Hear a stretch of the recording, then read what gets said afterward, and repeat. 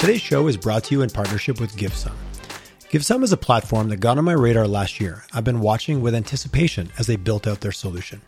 What they have built is brilliant. It's an online platform that allows companies who are already giving to seamlessly engage their employees in the experience by allowing them to choose the causes that matter most to them and choosing where the funds are donated. As my listeners know, I believe that corporate giving needs to be table stakes when it comes to how we as leaders run our companies. And I also know that sometimes those donations and acts of support don't always connect to the people on our teams. GiveSome solves that problem by creating a bridge where you as a leader can now allow your team to select the causes and charities that matter most to them, and then, through the platform itself, receive direct feedback on the impact of those funds. Gone is the need for the once-a-year town hall or company-wide email to share what causes the org supported last year. GiveSome allows your team to pick the charities and get direct feedback on the impact the dollars had. One of the best parts, GiveSome does not take a percentage of the donation. 100% of the dollars donated go directly to the charity and to the people who need it the most. GiveSome works with your company, and for a set fee, they administer the entire process. If you're already giving, which statistically speaking, you most likely are, visit givesome.com and find out how you can get your entire company involved in making a difference for the people who need it most. Hello and a warm collisions YYC. Welcome to my guest this morning, Mr. Tim Cruz. How you doing, Tim? Yeah, doing well, Tyler. Thanks. Oh man, thanks for coming on. I went down memory lane a little bit. Episode 33. So about 300 episodes ago, I had you on March 2020. Just as things were starting to unfold, if we think about what happened in March 2020, which we don't need to point that out. Everyone listening knows what happened in March 2020. Yeah. But you were the first conversation I had on where we kind of dug into the topic of AI, machine learning. You gave us a little bit of a history lesson. So for anybody who's curious, you can't open a book open a piece of media. Maybe not a book, but you can't turn a corner today without running into AI in some way, shape, or form. So I think it was time for us to do a recap and the kind of where are we now and what you're working on. So let's just start on the top. Like I always love to give a little bit of plug. You're working at Deep Surface AI. So give us a little bit of what's Deep Surface, your Chief Technology Officer there, CTO, affectionately referred to as. What's Deep Surface AI all about? What are you working on? And then let's just have a conversation about it. Let's geek out. Sure. Yeah, that sounds good. Yeah. So CTO at Deep Surface AI. So we're in the space of what I like to call sort of preoperative planning for facial plastic surgery. So that can be generally it's aesthetic work, but there's a sort of component of reconstructive surgery in there. Okay. And essentially what we're doing is we're using sort of techniques in generative AI, particularly around kind of like statistical shape modeling. To make predictions on facial shape to help surgeons and patients communicate in that sort of preoperative planning phase. So as you can imagine, facial plastic surgery is a very sort of personal topic. Surgery in general is very scary. So patients going in generally have a lot of preoperative anxiety because you're really trying to build a relationship of trust with a surgeon who's going to make very permanent changes to your face. So for sure. Yeah. I understand why that might be anxiety inducing. Yeah, certainly. So, essentially what we're building is a tool that's injected at that sort of preoperative, planning phase in between the patient and the surgeon, as a patient communication tool. So that as they're sort of going through, the sort of operative plan and what general, or what potential aesthetic outcomes may look like, the surgeon and the patient can actually use our product to sort of visualize those post-operative changes. It's really interesting. We're starting off in a very in an amazing space of kind of transgender care. So helping people sort of make that undergo gender reassignment or gender transition surgery. So there's a lot of sort of social impact to what we're doing as well, really which is really really interesting and exciting. I appreciate how quickly you kind of took us there, because at first blush, like, I've been in an accident or I need reconstruction. I'm doing cosmetic surgery because I just don't feel good about a certain body part, right down to kind of deep society impacts of what's happening in the transgender community. I appreciate how quickly that went from something that's like, to, wow, that has a significant impact in an area where people are dealing with identity, self-confidence, self-worth, so many things tied up to our face. We can't eliminate that. It's powerful. Yeah, no, it really is. And it was sort of important for us. Like we did a long sort of journey, sort of trying to figure out what our beachhead market was going to be. Like, where are we going to start? Because the aesthetic space is really big. Yeah. I think all the sort of right pieces fell into place with this sort of beachhead market. Like I think generally transgender patients are sort of underserved in the health community. They can have a very difficult time accessing the appropriate care to people. So sort of making this more accessible to that community was really, really important to us.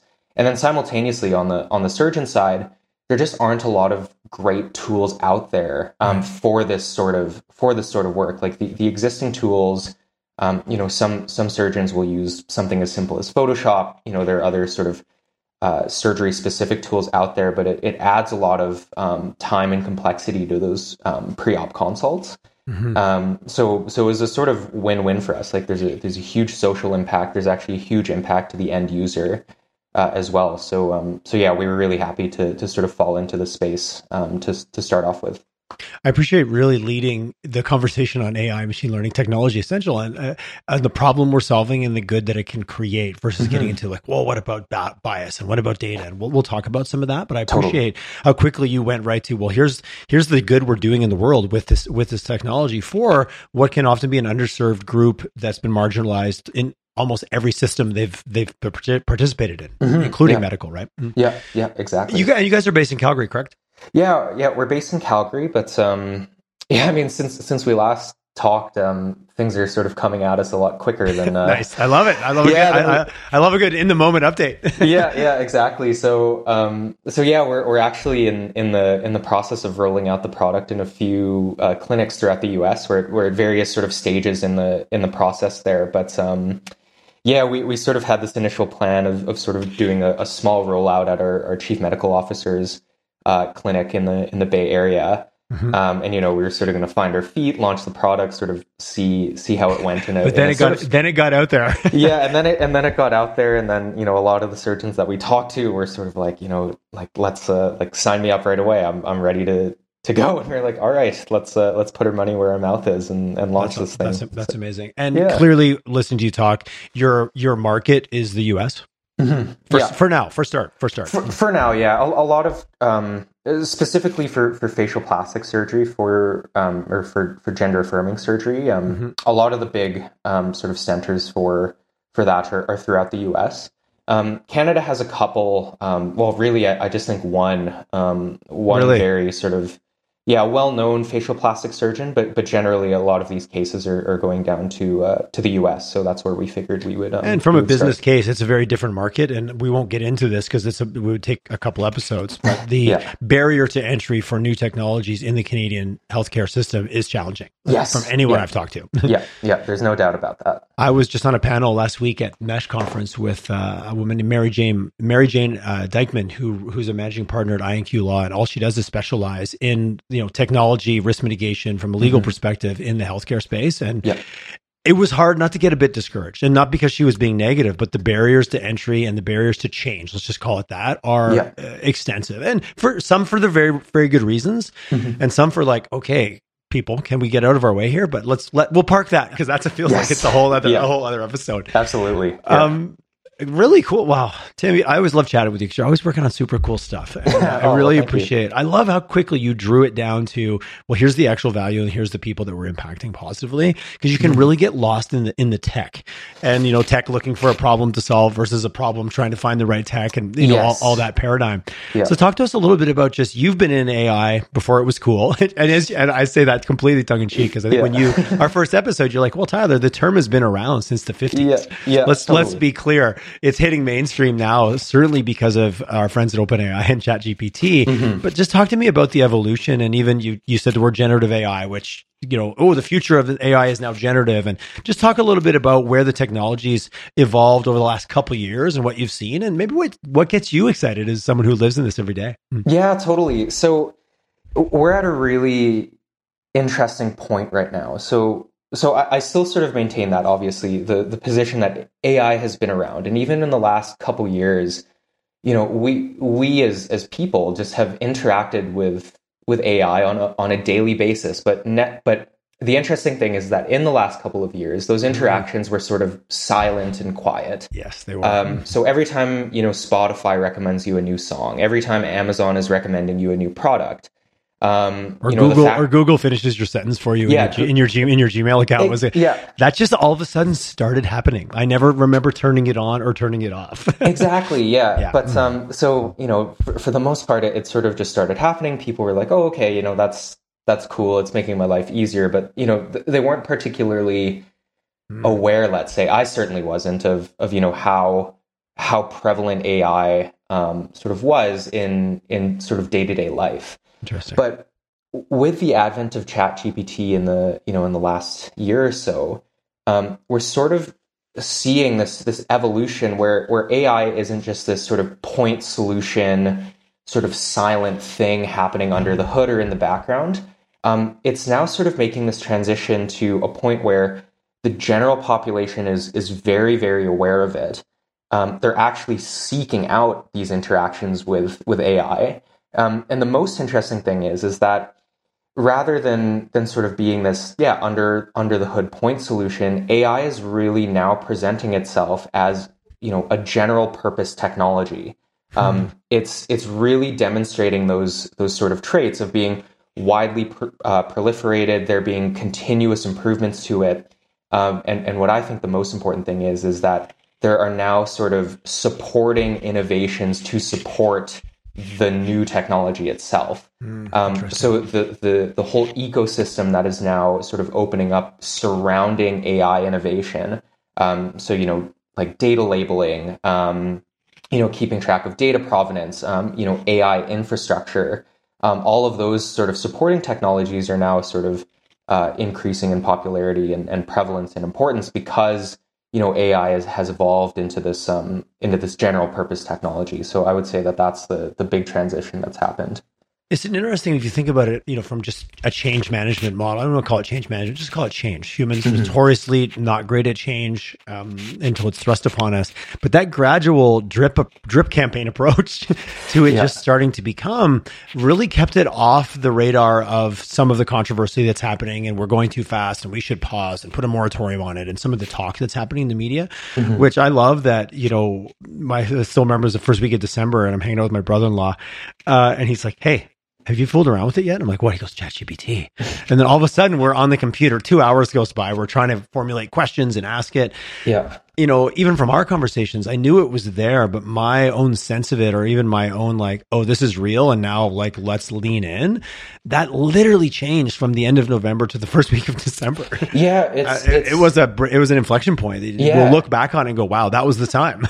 Yeah, no, it's shocking. Like similarly, my cousin comes to mind where, a couple years ago when I was in school and I sort of told him that I was going into data science and was interested in AI, he would sort of, jokingly make fun of me and, about like this, the singularity. As a good cousin would do. Yeah, absolutely. Yes, exactly. Yeah. And like he would speculate on all of the sort of made up things that data science would entail. But then, fast forward to a few months ago and, he reaches out to me and he says, oh my gosh, like I use ChatGPT every day at work. Like it has really changed like my day-to-day life. And I was like, yeah, like it's here, it's happening. It's really interesting to see that, people who were skeptical of it a few years ago are now sort of fully leaning in, like very curious and are actually embracing the change that it's brought to their lives. It's a phenomenal tool. And I think like anything, understanding what it is, understanding what it isn't, learning that along the way. Because what you think it is one day and what you think it isn't another day, that can change. And I'd say it's changing in real time. Yeah. So I think it really lends well to the open-minded and the curious. And it's not the answer to everything, but it's definitely an answer to a few things. There's you can't argue that. Yeah, it certainly is. Yeah. Oh, the thinking partner at it's Sunday on at 2:00 and I want to brainstorm. My team probably doesn't want to hear from me, but GPT is always ready to go. Totally. I'll try a new sentence or a new concept, or I'll write something and go, oh, please rewrite this as if it was written by Stephen King. And just the creativity sometimes that it allows you to explore. And that's just at a very superficial level, I would say. But totally.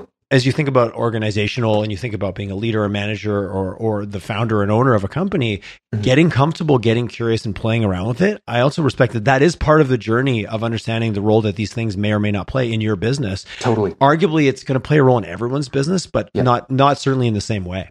Yeah, absolutely. Yeah, it's Well, when it comes to AI and this, it's become table talk. Like it is a household thing now, and people actually know or have a version of what that means.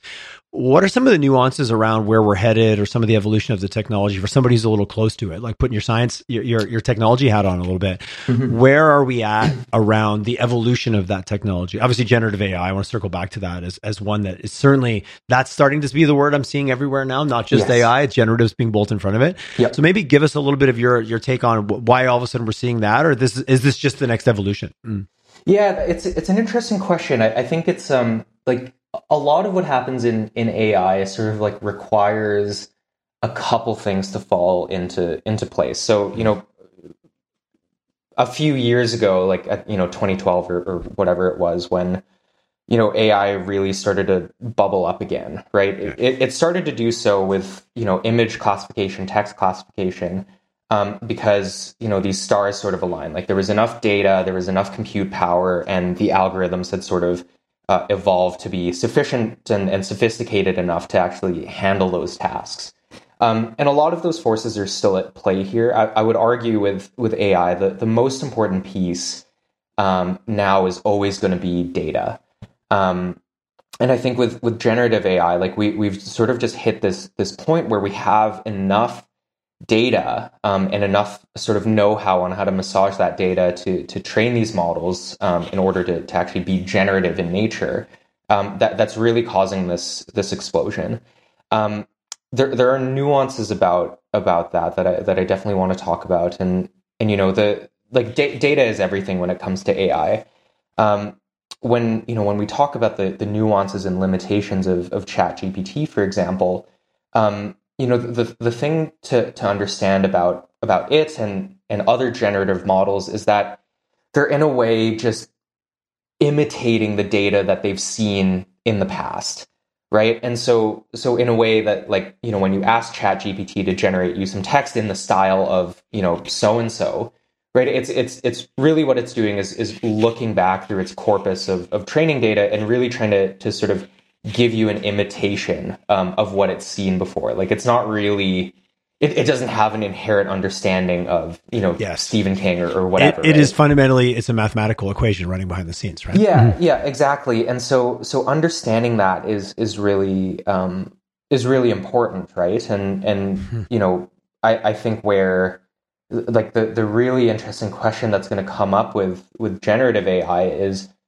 how is that data? How are those patterns sort of being reflected back to the user, right? So in previous iterations of chat models from OpenAI, there were tons of issues with sort of racial bias, sexual bias, like discrimination, all of those things, because it had been trained on it had seen that before, right? Yeah. So it only knows how to imitate what it's seen. It's not looking at what it's seen with a discerning eye. It's simply just imitating it or replicating it. And I think it's good to put that in perspective. The word intelligence also can be very misleading. Yeah, it certainly can, right? Because it sort of implies cognition. And I think that's back to the sort of taxonomy of AI. Like that's really like general AI, right? Is something that that umbrella term and where cognition is sort of thrown around. Like we're still in this machine learning paradigm, I would say, where really what we have are algorithms that can, quote unquote, learn from the data, which is really understanding what patterns exist in the data that it's been trained on and trying to sort of extrapolate those patterns into unseen sort of data or questions. Like I think that's really still where we are.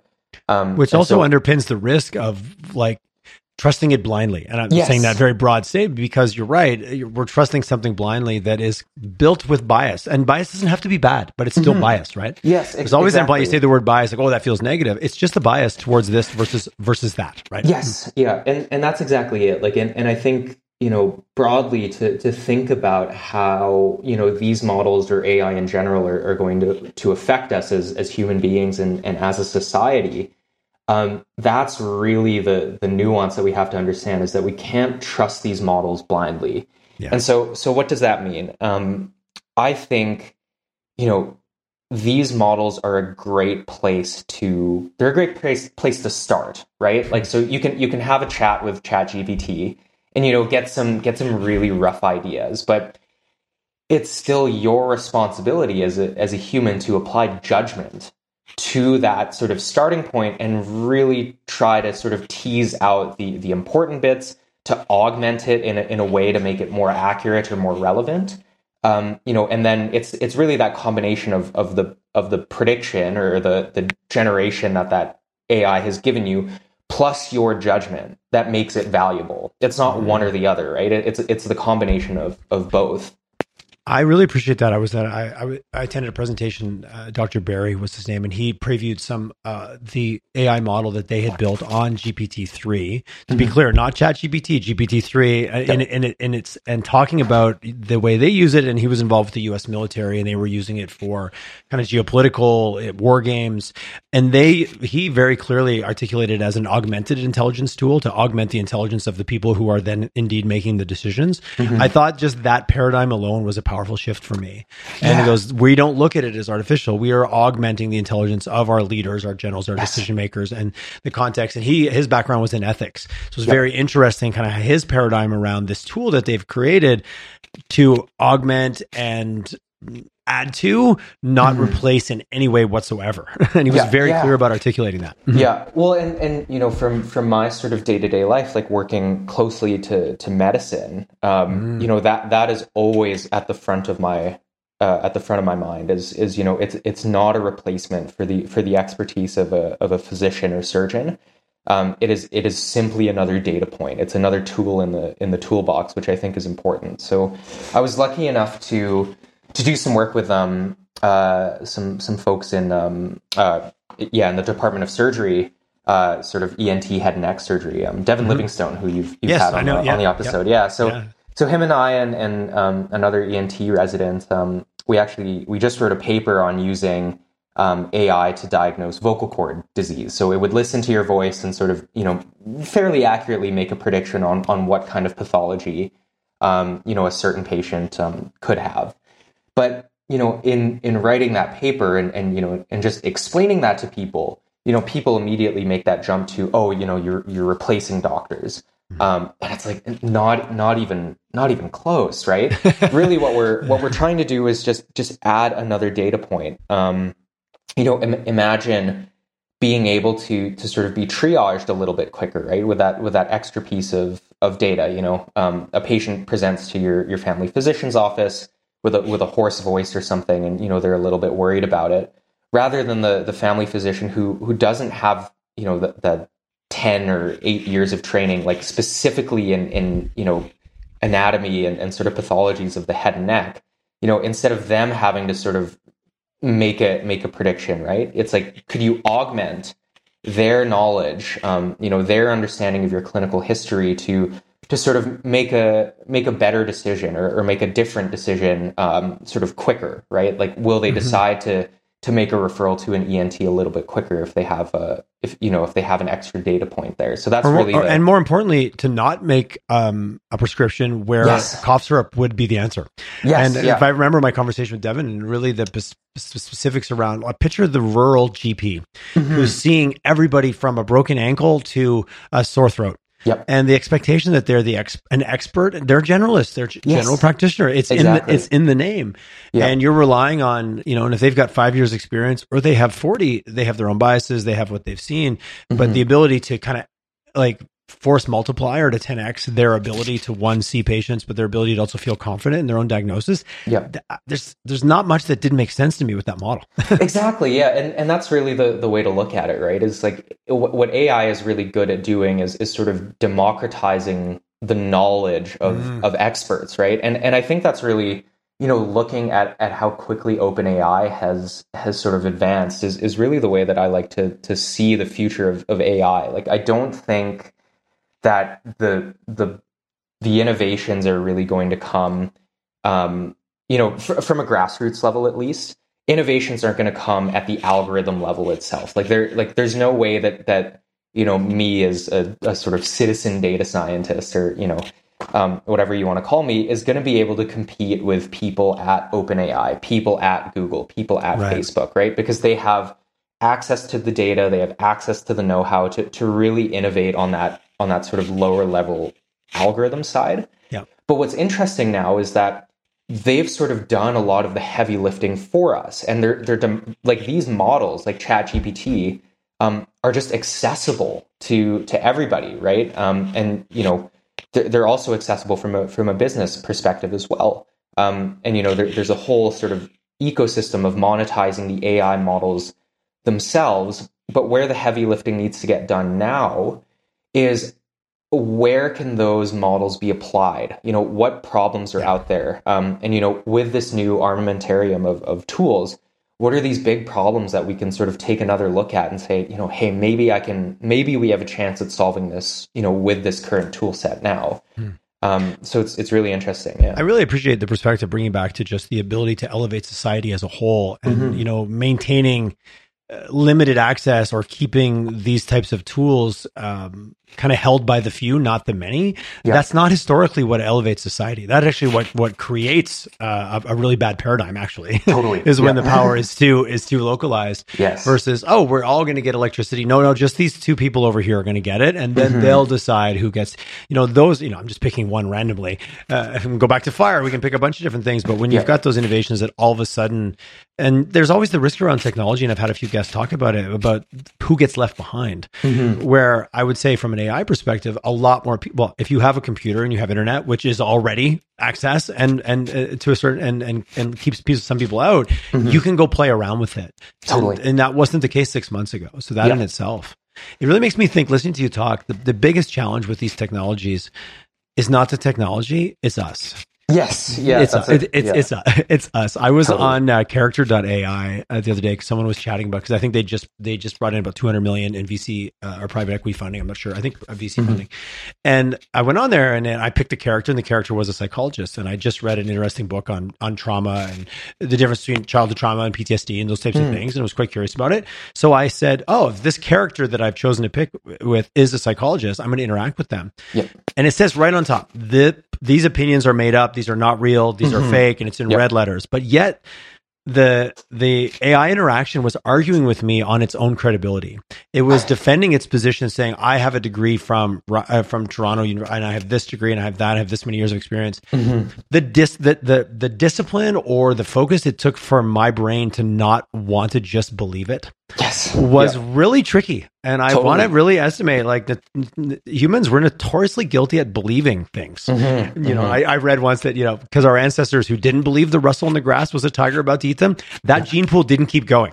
The ones that went, oh my God, I need to believe what I see because it could actually kill me, is what got passed along, which is sometimes why we perceive ourselves like, oh man, I don't want to feel gullible. But we're built for trust more so than we're built to be discerning. And tools like this, the more credible they become, the more that weight that puts on you as a human to be discerning. Yes. No, and that's exactly it, right? And I think, going back to how this is going to affect us on on a work level, right? Like it's augmentation, it's not replacement. And when you look at it from that perspective, like really what's happening is this, it's a redistribution of the importance of your skill set, right? So it all goes back to that, your judgment as a domain expert, or as an expert in whatever field you're using AI in, right? Like it's your judgment call, and it's your decision making skills that are really going to make that AI valuable or not.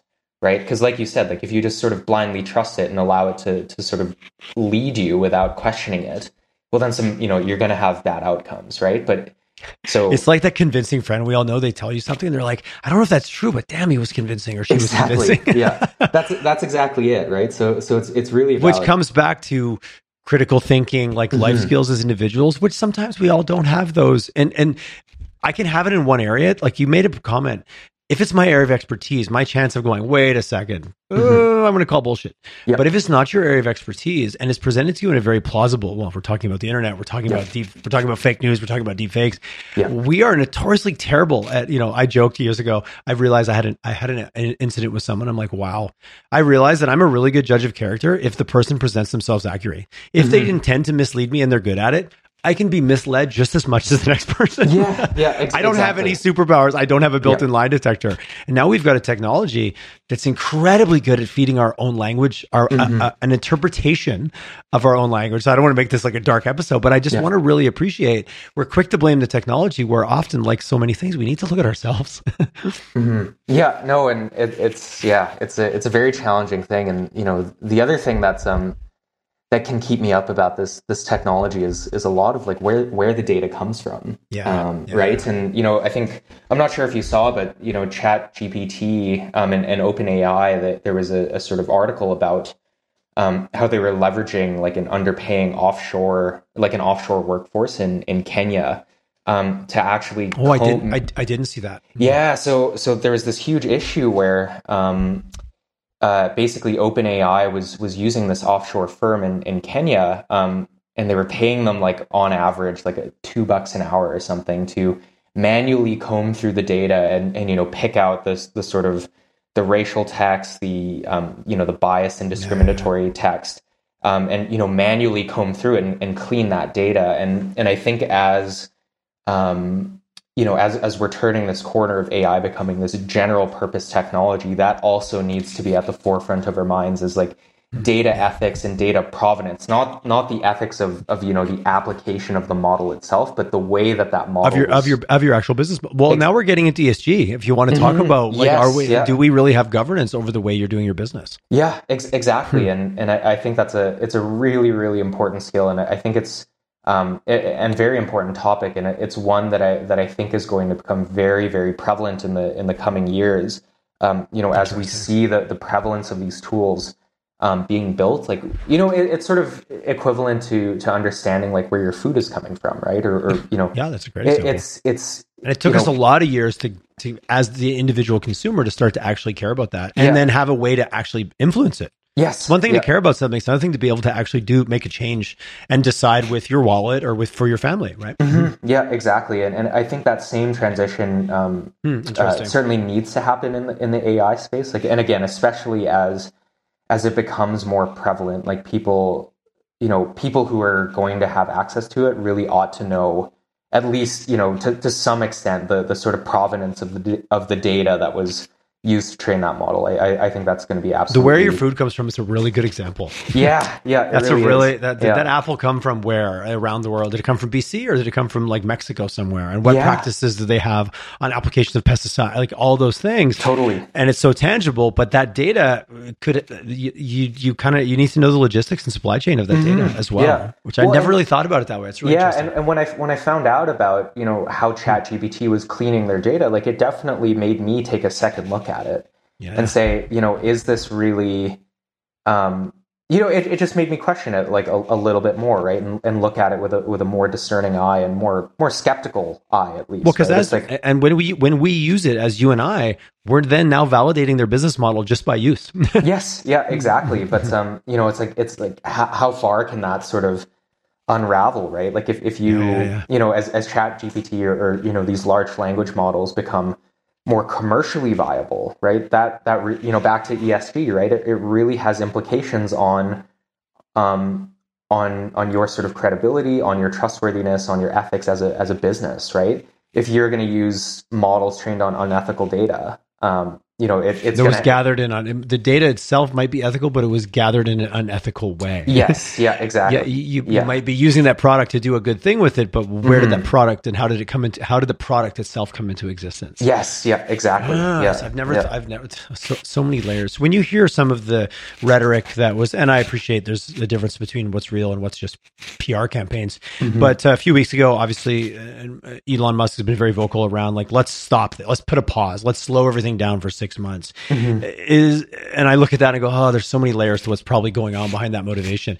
But when you see something like that, is it because the quote unquote technology is moving too quickly? Is it because of things like you just mentioned where, like we're running so quickly that we're making a lot of really bad choices in the name of speed, in the name of like supply and demand.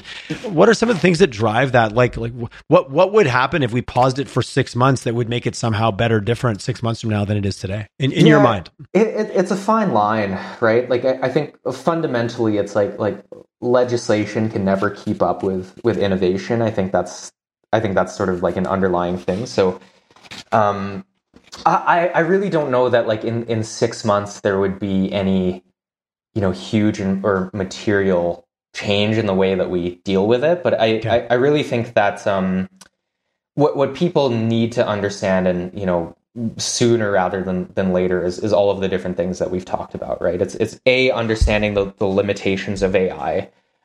B, it's understanding that it's imitating the data that it has seen, and thus the data becomes the most important piece of that of the puzzle. I think like in a perfect world, like everybody would get like have like a 10-15 minute clinic on sort of AI and what it's all about, right? But that's obviously unrealistic. But I really just think that as it becomes more prevalent, like people need to explore it with a sort of like mindful curiosity about it, right? And I also think that it's really important, like if you are a company sort of making these models available to people, that you're communicating that sufficiently and sort of openly to the end user, right? Like what are the limitations of AI? And I think that's a really important sort of piece of the puzzle, is the human AI interaction piece. And it's sort of just knowing, like, who's, quote unquote, who's sitting on the other side of the table when you're chatting with those models, right? I think that's the really sort of crucial point. And how we get there is very difficult, and how we get the sort of general population to sort of be aware of that is certainly very challenging. But I think it's ultimately gonna become very important. Well, we're trying to hit that inflection point of where all of a sudden, even you think about the iPhone, someone comes along and makes it easy. And back to that, I could use it still. I've been using an iPhone for X amount of years. I could probably still use a tutorial on how to use this tool better. Because I know I still only, someone will be like, hey, did you know it did this? I'm like, no, did not know that. You're thinking about it. But what gets mass adoption is ease of access and ease of use, which clearly OpenAI's done that really, really well. Yes. Yeah, exactly. And here you go. It's a chat field. It works. Just do it. Just use it. Yeah. And that's always going to be the challenge, right? Of these sort of general purpose technologies. Like we're gonna, things are going to go quicker than we can sort of handle as a society. Yeah. But I think, like, for example, like with the motor vehicle, right? Like how long did it take us before seatbelts became like widely adopted? If you look back at the statistics of how many people were killed or injured in auto vehicle, like in motor vehicles as they were evolving, it's quite staggering, actually. It's incredibly staggering, right? Yeah. And perhaps the consequences of AI are less tangible than that, but the consequences are real, right? And so, and they're so much more on an intellectual, psychological level than they are somebody getting run over in the street in front of your house. Yes. So we tend to downplay it a little bit because, well, no one's going to die. Oh yeah, but it doesn't mean bad things still might not happen. And I'm very positive, but I love this conversation because let's look at all the sides. We went from an altruistic, helping a marginalized group in our society to like, well, let's talk about the fact that too much trust in anything can be problematic. And that's exactly it, right? Let's pivot away from the dark side and the philosophical side, which I really appreciate us getting into. I don't call it dark. I just call it reality and talking about the perspectives. Accessibility, and this was quietly being played in the background by a lot of like global organizations, big, powerful, massive budgets, massive teams. All of a sudden now we've got OpenAI releases it, and then a company like Deep Surface AI, we'll just use it as an example. What do you see in terms of the adoption curve for smaller companies, startups, companies that really understand a problem and go, wow, all of a sudden now I have a whole new, like I look behind you in the screen and no one can see. You've got some tools. I love that metaphor. Oh, totally. Wow, we've got a tool now to apply here that we didn't even have 6 months ago. what's accessibility look like? Is it a barrier? Is it a combination of skill, cost? Is cost coming down? What do you see from an adoption perspective for more companies like Deep Surface AI that just are picking whatever field they understand or passionate about and know how to and know the problem well enough that they figured out AI could solve it? Yeah, it's going to be absolutely rapid. I think. Okay. It's here and it's happening. it's here and it's happening. I really don't think that there's much we can do about it. Right? The horse is out of the barn kind of thing, or whatever exactly. metaphor we use. Yeah, OpenAI, they just released a paper on what the impact of large language models will be on sort of economic status, and interesting. The really interesting my interesting takeaway from that paper was, of all jobs in the US, they estimate about 20% of them are sort of exposed to impact by large language models like GPT. And of that 20%, 50% of the tasks associated to those jobs could be augmented or automated by ChatGPT. So it's massive, right? Like the potential significant, impact. but huge, like that. Yeah. A society moving technology. Yeah, exactly, right. So it's an absolutely staggering number on what the potential impact of it could be. And the fact that it's so accessible now, I think, is really going to encourage people to start to explore all of those different tasks that they have, right? Like, all of the minutes or hours that they spend in their day that could be sort of better allocated to more important tasks is I think really where the rubber is going to hit the road, right? And the fact that it's so accessible is really going to inspire people to really take a hard look at their workloads, and say, here's a very natural sort of place where it could be integrated. Here's another very natural place that it could be integrated, right? So the adoption curve is going to be very, very rapid, I think, which is amazing. And then on the cost side, it's always been, some version of AI has always been sort of available, with cloud computing is a sort of inherently related and compatible topic with AI. Interesting. And so you look at the big cloud providers like Google Cloud Platform, Amazon Web Services. Yeah. They've been offering these off the shelf ML solutions or AI solutions for years now.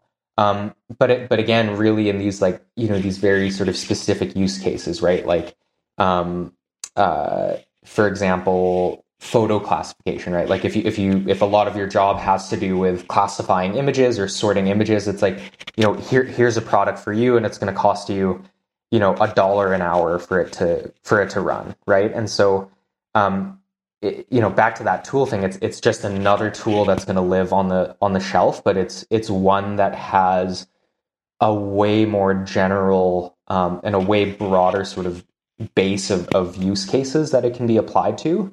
And yeah, it's just going to be available for people to pick off the shelf and use. And I think as it becomes more available, the cost of it is going to come down. The use cases of it are going to sort of increase. Yeah, kind of almost a Moore's law kind of approach to how it's exactly. I know that doesn't really hold up the same way it used to, but most people know what that refers to. Totally. Yeah, exactly. Yeah. But even a company, Denver DataWorks company I met here in Calgary not that long ago, and their whole model around the building server and building computer infrastructure to support specifically large AI and ML models. And the way they were talking to me about the amount of energy and horsepower that you need to run these units, and liquid cooled, and it's like a souped up, like race car almost compared to what you might run your mail server on. Yes. Yeah, exactly. And that's exactly it. And actually it's interesting that you say, that you sort of bring up the race car analogy as well. When you talk about AI products, the real way to think, I think a race car is the perfect analogy for it, where, even with Deep Surface AI, it's like really the way that I look at it is that the AI is the engine of the car, right? But you need tons of supporting stuff around that is it. Like, I like where you're going with that. Like, I like that. An engine can't get you from A to B, right? You can't. No, you can't drive the engine store. You can't even start it without a proper environment if it's not in a vehicle, if it's not bolted into its chassis, if you will. Exactly. And I think again, I like that metaphor a lot. and so like the other thing that we really need to be mindful of in this sort of adoption curve is like, sure, the engine is available, but you still need suspension, you still need steering, you still need a sort of cabin to sit in, like all of these different components to make a fully functioning, tool or product, right? And like you're not bolting your Honda race engine into your go-kart. You need premium products to surround it to make it actually function, or else you kind of build a bomb, if you will. Yeah, exactly, right? And there was a, sorry to keep bringing up papers, but like a few years ago. No, I want you to send them to me all after. I'm writing a list of like, okay, ask Tim for this, ask Tim for this white paper. No, I love it. I think it was Google. They released this paper and they said that AI is the high interest credit card of technical debt. So technical debt is this idea that you're always facing this trade-off of building something properly and building something quickly, right? And no matter how properly you build it, it's outdated in 6 to 12 months or 6 weeks, maybe. Exactly, right? So you're constantly, as in a technology setting, you're constantly in the cycle of having to go back and fix infrastructure, right? But AI is this incredibly effective tool at racking up technical debt. So, I appreciate. Okay, I've had the last 6 months. I've had guests like the word technical debt has been mentioned more times on my. If I had a good AI search engine for my podcast, you would have found that term much more in the last 6 months than any time prior. Totally, exactly. Yeah. And so speaking of kind of adoption and how these things get built successfly. That it's a huge challenge, right? Like you're constantly having to think about all of the supporting infrastructure around the engine, right? To go back to that analogy, it's like all of the supporting infrastructure around it has to be absolutely top notch. Otherwise, it's very quickly going to sort of spiral into a ticking time bomb, like you said, a black hole of tech. Yeah, exactly. Yeah, so it's so much to be thought about. When you're deciding to solve a problem using these tools, just start at that level. Oh, we're going to build a company around it, and the amount of long term thinking, like you're solving today's problem while also planning for it being obsolete in 6 months, obscurity in 12, or whatever the time may be. And because that world, it's exponentially changing. Yeah, I was joking with someone the other day, and they were saying, "Oh, it's not doing this or it's not doing that." I said, yeah, but this is the worst it's ever going to be. It's only getting better from here. Yes, exactly. And when the worst state of affairs is actually pretty impressive, I don't know. That's a pretty cool. Like again, it demands our attention. It really does. Yeah, it really does. Besides some of the things you said, I think we can all pull lots of insights and nuggets out of your comments. If a company's listening to this from the perspective of wanting to get into it, wanting to go down the road that you've been on now with Deep Surface AI in their own realm, what are some of the top things you would think of? Do you have a little bit of a checklist of like before user beware, like you guys, you as a team really need to think about these things? Like about AI specifically? Or, if I'm like, oh, we have to use AI, we've got an amazing idea, or we've got an existing business that we think can be, let's disrupt before we get disrupted mindset, and we're going to use AI. Any little bit of a checklist? Like what's Tim's checklist for buyer beware? Yeah, totally. So the first thing is I mean, it's sort of classic startup theory, but like make sure that there's actually sort of problem solution fit in that space. Got it. Right. Yeah, AI is good for a lot of things, but it's also not good for a lot of things. Like it's right, and especially as it becomes more accessible, like it's again going to be that tool that everybody is sort of grab the hammer, but I don't need a hammer, but that's what I got. Totally, yeah, exactly. So really, just make sure that there's a sort of solid foundational use case that AI actually sort of fits with, right? And there are good and bad use cases of it. Like good ones are very tedious tasks. The human is still very involved in the ultimate decision making process with that task. The context you're working in is sort of like explainable. Like you can have a true sort of level of like cause and effect in between. This action is causing the AI to predict this. And Bad use cases would be where, if you need to have really, really granular transparency and you can't, like in healthcare, for example. Yeah. Right? There's a level of obscurity with AI as well, yes, because you can't see how it necessarily solved the problem or what exactly. data it actually used to solve the problem. Yeah, exactly. So yeah, like being mindful if you're operating in these like high stakes environments like health or wealth, for example. So problem solution fit and really understanding the user need is crucial. Really back to that analogy of it's the engine, not the car, I think is the absolutely most crucial thing that people need to keep in mind.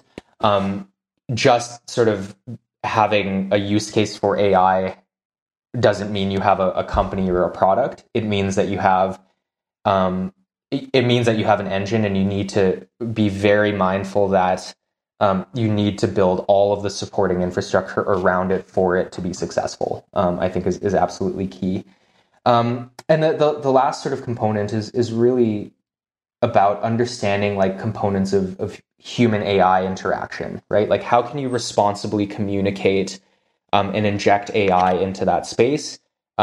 Make sure that your users are sort of understanding of the limitations of it, understanding of the sort of provenance of the data that it was used, all of those different components, and actually sort of on that note, understanding that AI and human beings can complete the same tasks, but do so in incredibly different ways, and because of that, you can often introduce friction into the workflow that you otherwise wouldn't have been aware of.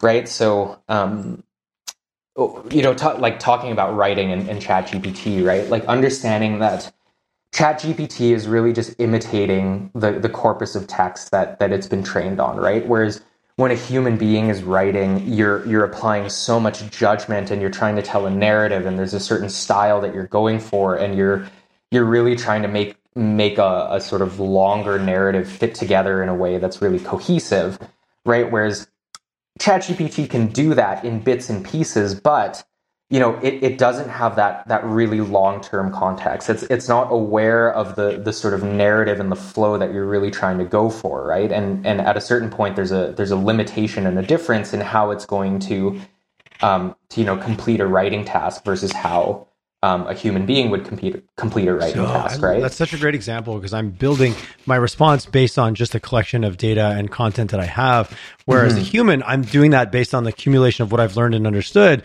but I'm looking into the future and the narrative that I'm creating and where I want it to go. That second piece is missing with AI now that I understand that. No, it absolutely is, right? And so understanding that's powerful. Yeah. So understanding that there's an asymmetry in between how a model is going to do a task and how a human being is going to do a task is absolutely crucial, right? And understanding how those two things are going to interact and the potential areas of friction that can sort of resolve, right? Is super important. So.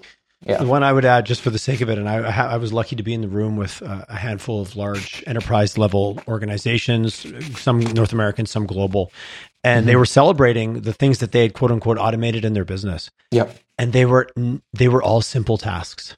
Yeah.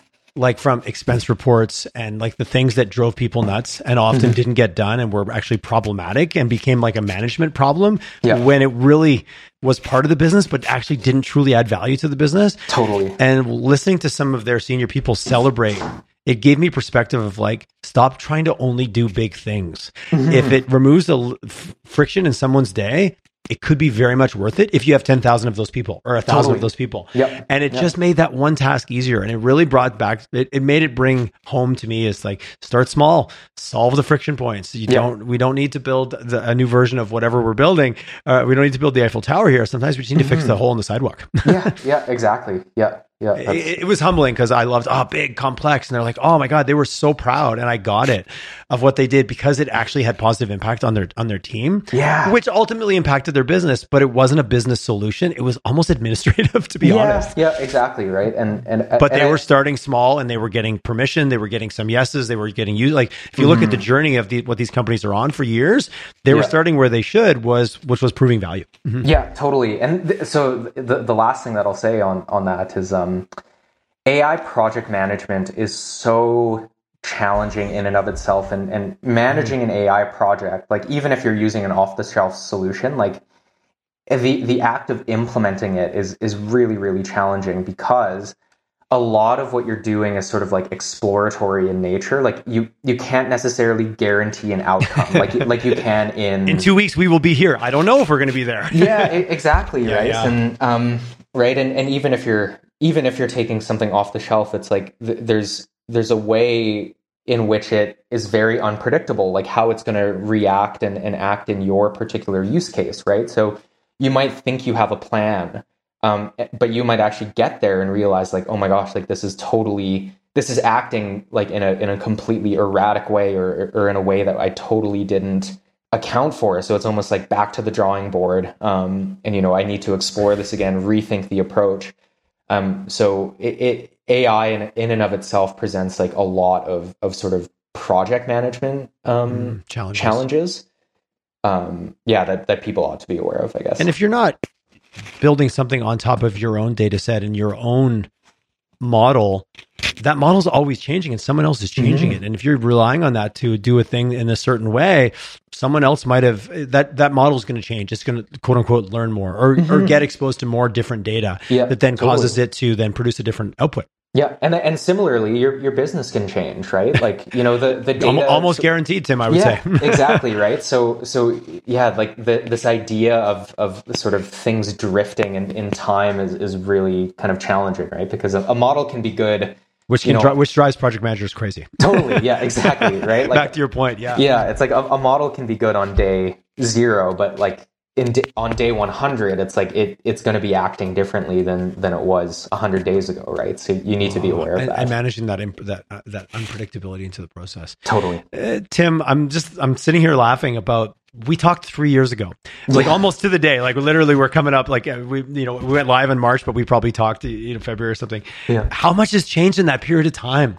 It's that kind of end of history phenomenon where, like, oh my God, can you only now imagine what's going to change in the next 3 years? Yeah. It's exciting and overwhelming all at the same time. It really is. Yeah. It really is. Well, I'm going to put it in a calendar. 3 years from now, we're going to talk no matter what. Sounds good. I'm suspicious we'll talk before that. Yeah. But Tim, thanks so much for your insights, your wisdom, and just being willing to have a real conversation. And congratulations on the work you're doing with Deep Surface AI. And thanks, Tyler. Really appreciate where you took that really quickly of like, here's not only the problem we're solving, but here's the group that we're solving it for. And that really matters to us. I really appreciate it, because you can get lost in the technology of this conversation and forget that ultimately we're improving the lives of people and humans and the human race as a whole. Hopefully. Yeah, that's exactly. the plan, right? Yeah, no, that's, it's sort of what gets us out of bed in the morning. So, yeah, it's good to be very mission driven, I guess. So, but thank you so much for having me on. If someone wants to learn more about Deep Surface AI, where do they go? Or if they want to reach out to you and have a chat, there's a million ways, but what are the best ways for someone to get a hold of you or learn more about your organization? Yeah, just go to deepsurfaceai.com or just give us a Google search, and we're easy to find on LinkedIn, and I myself am easy to find on LinkedIn. So happy to chat to anybody that reaches out. Amazing. And I would, every one of our conversations online and on pod and off pod have been fantastic. So Tim, I truly value it and really enjoy your perspective. And thanks for all the learnings. I'm coming away with lots of different things to think about today. So I really appreciate it. Thank you, my friend. I'm glad. Thanks, Tyler.